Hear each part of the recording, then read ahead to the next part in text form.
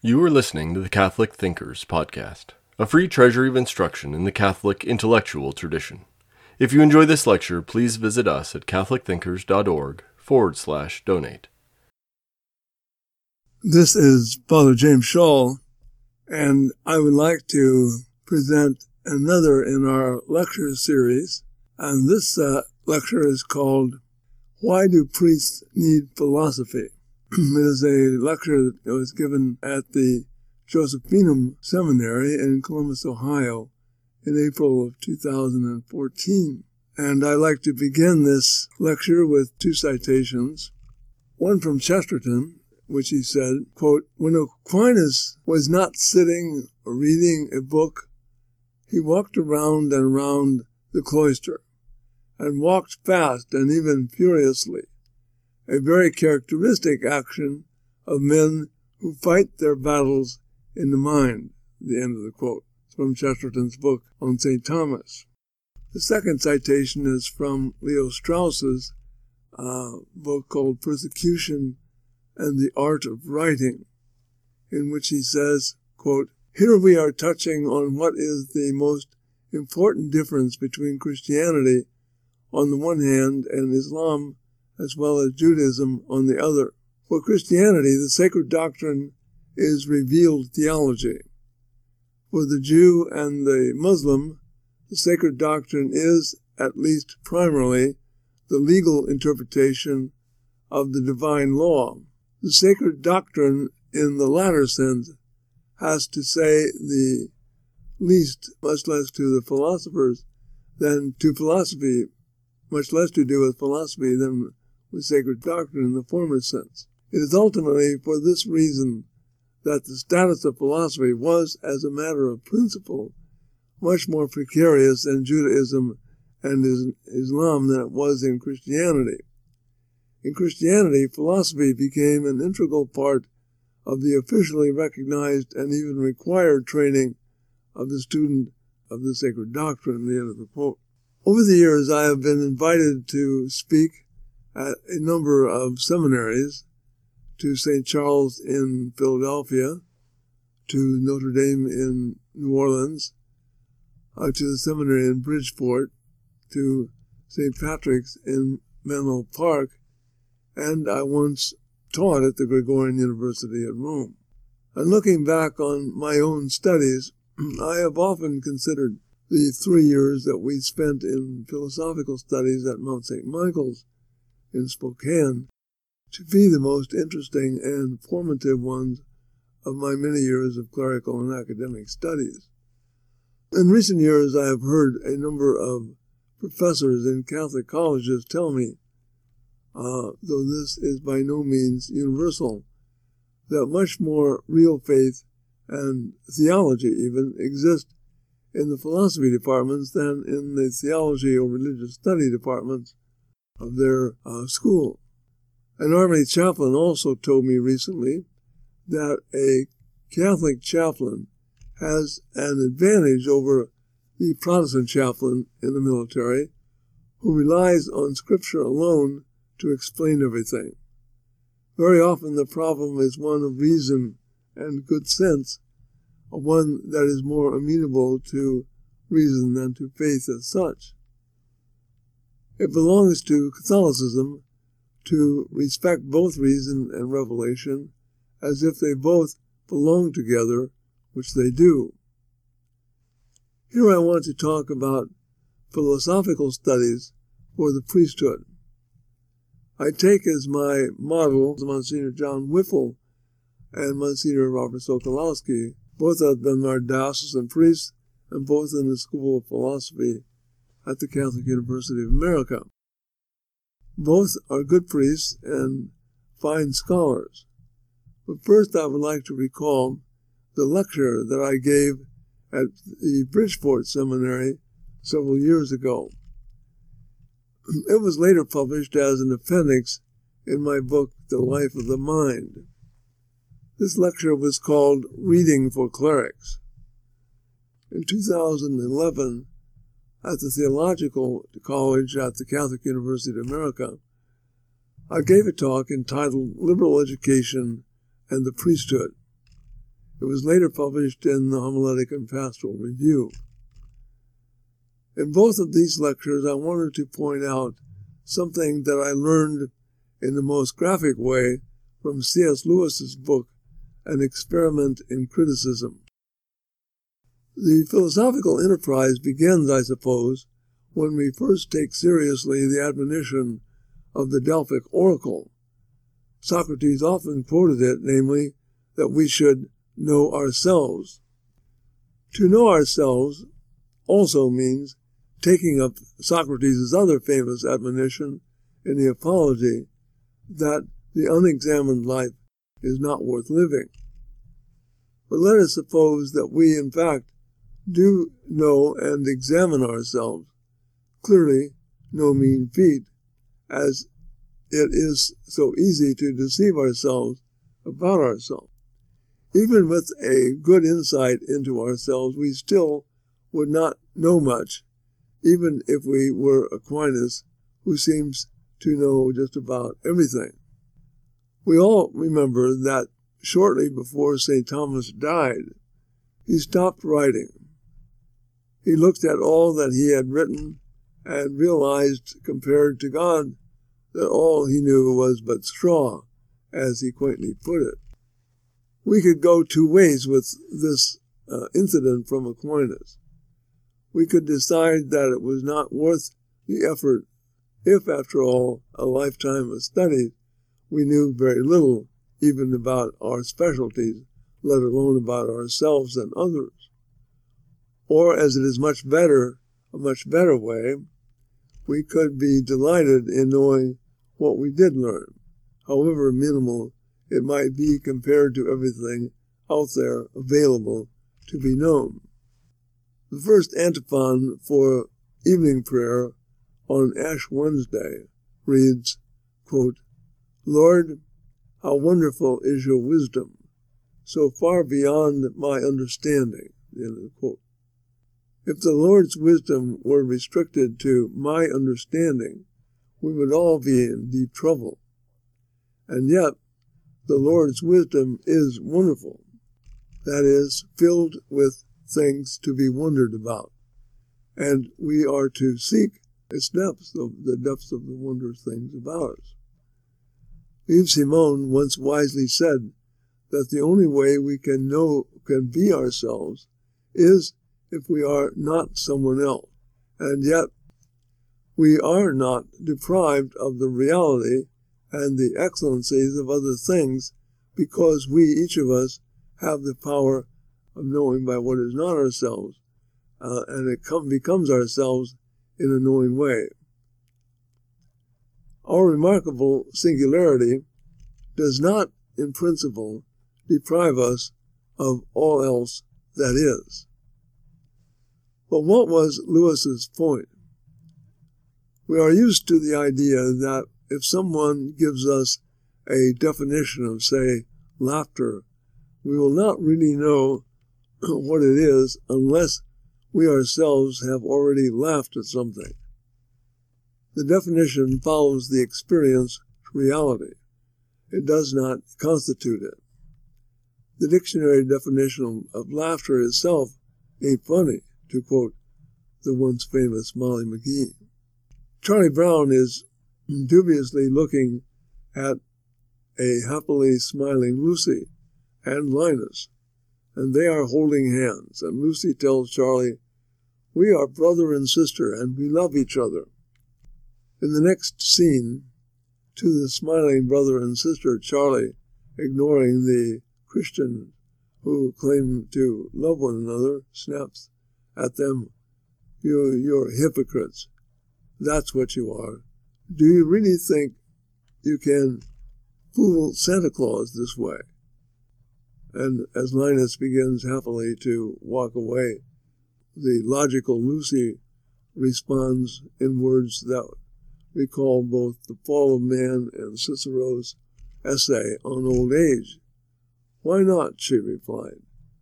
"We're a couple of sharp kids, and Santa is just an old man." And in the final stage, Charlie is bowing his head in pain against a tree.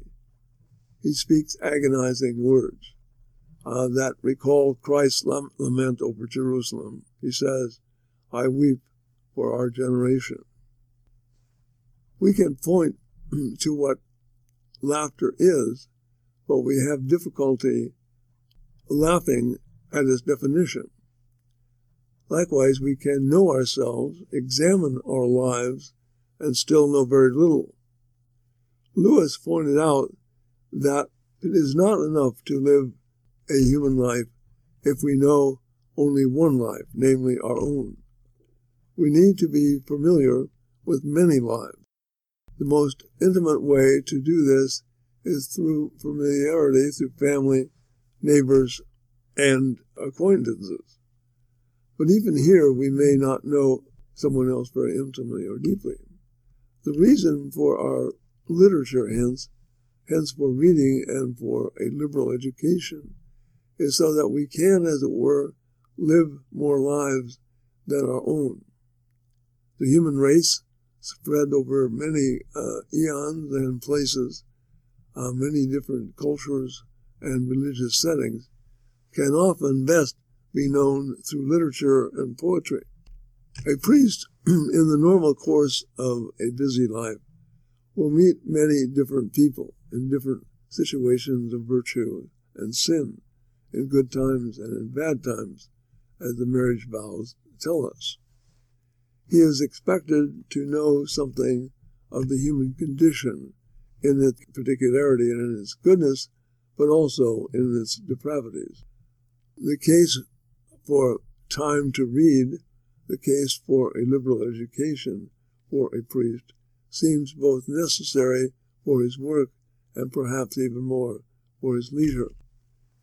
In his book, In the Beginning, Joseph Ratzinger wrote, "At the very beginning and foundation of all being, there is a creating intelligence. The universe is not the product of darkness and unreason. It comes from intelligence, freedom, and from the beauty that is identical with love. We cannot but be startled when we hear that the foundations of all being is found in a creating intelligence. If the origin of the world lies in intelligence and not chaos, we can expect that knowing what the world and ourselves in it will turn out to be an adventure, be a recognition of clues that reveal to us gradually what is intelligence and what this intelligence is about. One thing leads to another. As Aristotle put it, our minds are made precisely to know all that is. If we wonder why we are unsettled, even when we know many things, it is simply because we do not yet know all that can be known. Our unsettlement, as it were, is intended. Sooner or later, it dawns upon us that the intelligence that we find in knowing what is also seems to be personal. As Chesterton put it someplace, if there is a story, there must be a storyteller. We are used to hearing that science and revelation do not correspond. We are assured that all good scientists are atheists. However, often it is presupposed atheism that interferes with the scientist's understanding of his own science. If we do not want something to be true, our minds will usually warn us not to go in a certain direction, even when there is evidence that we should. What is discovered is always of something that is already there in being. The only thing new is not the world being examined, but the more or less correct explanation of what is there. Less often recognized, but still with much credibility, we find that many scientists do have a sense of an original intelligence.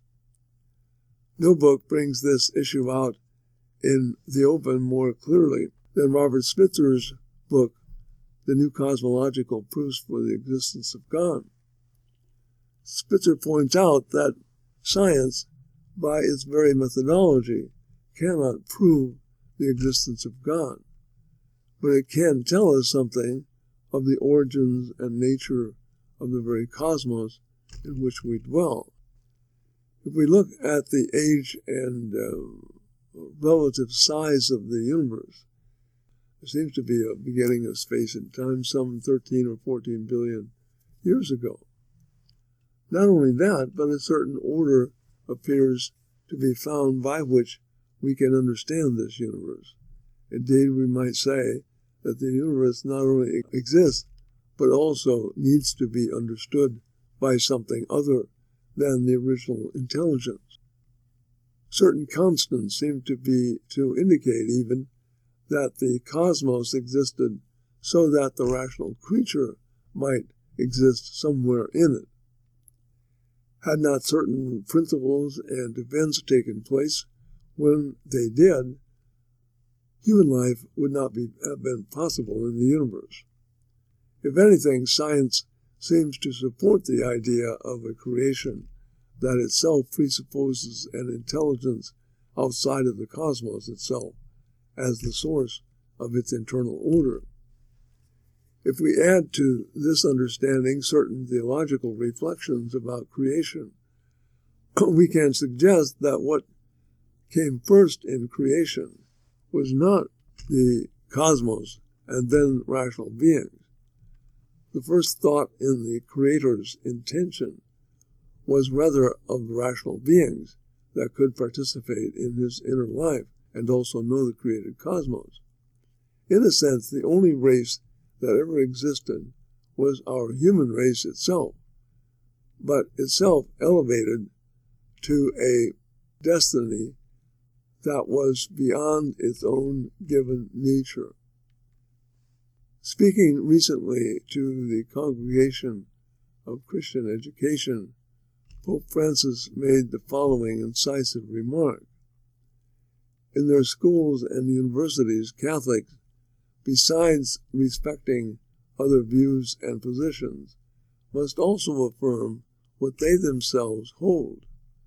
Quote, but they are equally called to offer all, not just Catholics, the Christian message, especially respecting fully the freedom of all and the proper methods of each specific scholastic environment, namely that Jesus Christ is the meaning of life, of the cosmos, and of history.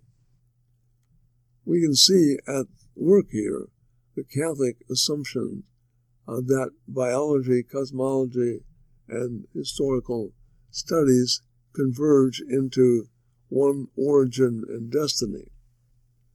The notion of creation and redemption are part of the same discourse that philosophers engage in. The universe thus exists as an arena, as it were, wherein the rational creature, now elevated to a supernatural end, could each individual decide whether or not he would accept God's invitation to live his inner life. The choice constitutes the real drama found in the life of existing persons. What, we might ask, has the cosmological reflection to do with the title of this series, namely Priests, Poets, and Philosophers? Quite a bit, actually. In today's world, what is called science will often be given as the foundation of disbelief. Philosophy has long been said to be necessary to faith in a negative way. That is, we cannot know positively by our own rational powers what God is, but we can know what he is not. The fact is that reasons are given that are said to prove that God does not exist, or that he cannot be known, or that he has no care for us. These reasons were already found in Plato's laws. Christianity recognized the importance of philosophy as the recurring source of objection to its truth. Christianity has always known that philosophical arguments require philosophical answers. Even the complete agnostic or skeptic gives his reasons why he is right. Benedict XVI was wise in his Regensburg lecture to point out that the apostles were first sent not to the bastions of other religions, but to Greece, to Athens, the home of philosophy. That is not just an expression of Greek culture, but an expression of what the mind is itself. In Fides et Ratio, John Paul II was rather annoyed when he spoke of philosophy's role in the education of clerics and the priesthood. For in the years after the Second Vatican Council, many Catholic faculties were in some way impoverished by the diminished sense of the importance of the study not just of scholastic philosophy, but more generally the study of philosophy itself. I cannot fail to note with surprise and displeasure that this lack of interest in the study of philosophy is shared by not a few theologians, at the end of the quote. This was about as blunt a statement that we will ever get from the papacy, until perhaps Pope Francis's admonition of clerics who are stuck in the bureaucratic offices.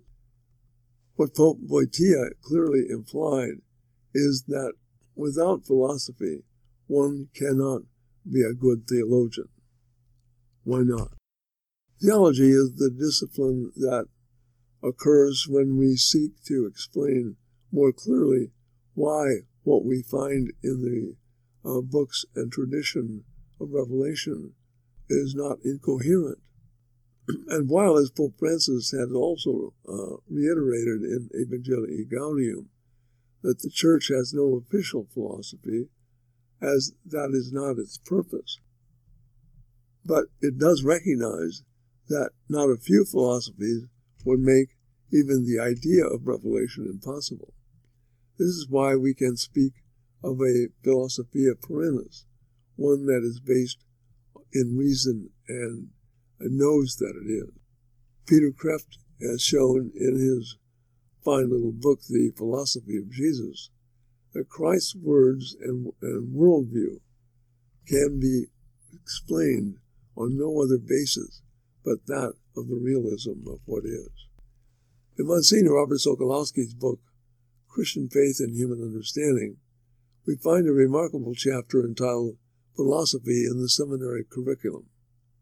It is simply a must chapter for every seminarian, even if, or as I would say, especially if his seminary does not do a good job with philosophy. It has been one of my vocations in life to take young men and women to books that they perhaps have never heard of, but books which directly and clearly teach the truth. This, along with Sokolowski's A God of Faith and Reason, is one of those books, Christian Faith and Human Understanding. Contrary to what many think, Sokolowski holds that besides original sources, much is to be said for a good text with thesis and response methods of learning philosophy when we are young. So a good text can be a help to us. Plato had wisely warned us about learning philosophy too young, too soon. He was not wrong to suggest that we will not really come to an awareness of the whole until we are older. But that is no excuse for not learning what we can when we can. A very good way to present the Christian things is to contrast them with natural things, to develop some human good, some human truth that people know from their own experience, and then to show how the Christian truth both confirms that truth and goes beyond it. The Christian sense of God, for example, is best conveyed to people by developing for them the human sense of ultimate meaning in the world, and then showing how Christian revelation transcends it and fulfills the meaning, even while speaking about a God who transcends the world. End quote. This observation is not unlike the comment of the military chaplain whom I cited previously about the need of normal common sense in the education of clerics. What is important to recognize is that the New Testament is not a complete disclosure of what human life is about. It is not like the Muslim Sharia or the Old Law. Revelation as such deals primarily with those few things that we need to know to save our souls and receive the gift of eternal life. Many of the things that might merit damnation for us can be figured out by our reason, by ourselves. In this regard, I would argue that the whole current struggle in the public order over the family, marriage, homosexuality, and fetal experimentation and euthanasia are but indirectly issues of revelation. If revelation has anything to say about them, it is merely to reaffirm and solidify what we should be able to figure out by ourselves. And this is why it is correct to say that in many ways, Catholicism, as Chesterton already suspected in 1905 at the end of his book Heretic, that Catholicism would not be the defender of revelation. Paradoxically, it would be the primary defender of reason in the world. It would not have to be the defender of revelation. In the beginning of these remarks, I cited two passages, one from Chesterton on Aquinas and one from Leo Strauss on why Catholicism requires philosophy of its seminarians. Chesterton sees Aquinas as a man whose inner life is alive with controversy. It is an active struggle and combat, to use military terms. The ultimate battles are first in the mind. The strife we see on the streets or in television presuppose its ultimate intelligibility and understanding of the reasons given for it. Usually, these will be issues long perplexing to the human mind, one human mind or another. As I like to say, all wars and disorders begin in the hearts and minds of the dons, academic and clerical. If they are not worked out in the mind, they will later on be worked out in the streets. Joseph Pieper, in conclusion, in his remarkable book, The Defense of Philosophy, wrote that, quote, Plato and Aristotle's relentlessly probing minds were totally engaged in an attempt to bring into view and to define the ultimate nature of human virtue, of eros, of reality in general. The inquiry was directed by no other concern than the search for the answers to these questions, by those answers ever so vulnerable and fragmentary, and above all, no matter what quarters they came from.